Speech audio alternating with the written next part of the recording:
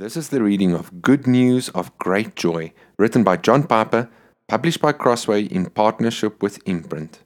Day 10. Gold, frankincense, and myrrh. Matthew 2, verses 10 to 11. When they saw the star, they rejoiced exceedingly with great joy. And after coming into the house, they saw the child with Mary his mother, and they fell to the ground and worshipped him. Then opening their treasures, they presented to him gifts of gold, frankincense, and myrrh. God is not served by human hands as though he needed anything. Acts 17:25.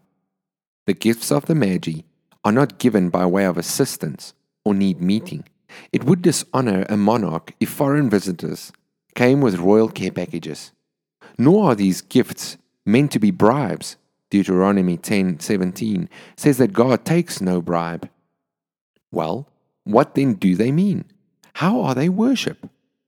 Gifts given to wealthy, self-sufficient people are echoes of intensifiers of the giver's desire to show how wonderful the person is.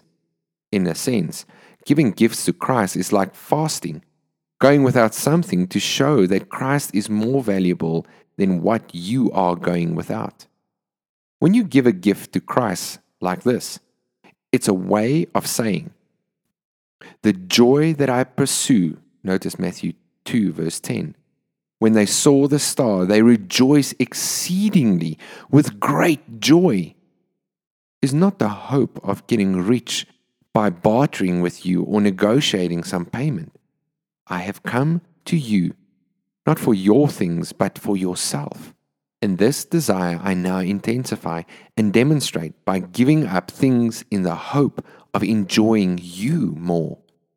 By giving to you what you do not need and what I might enjoy, I am saying more earnestly and more authentically, you are my treasure, not these things. I think that's what it means to worship God with gifts of gold and frankincense and myrrh, or whatever else we may think of giving to God.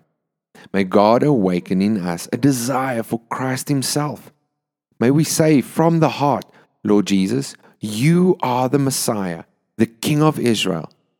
All nations will come and bow down before you.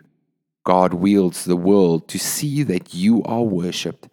Therefore, whatever opposition I may find, I joyfully ascribe authority and dignity to you and bring my gifts to say that you alone can satisfy my heart.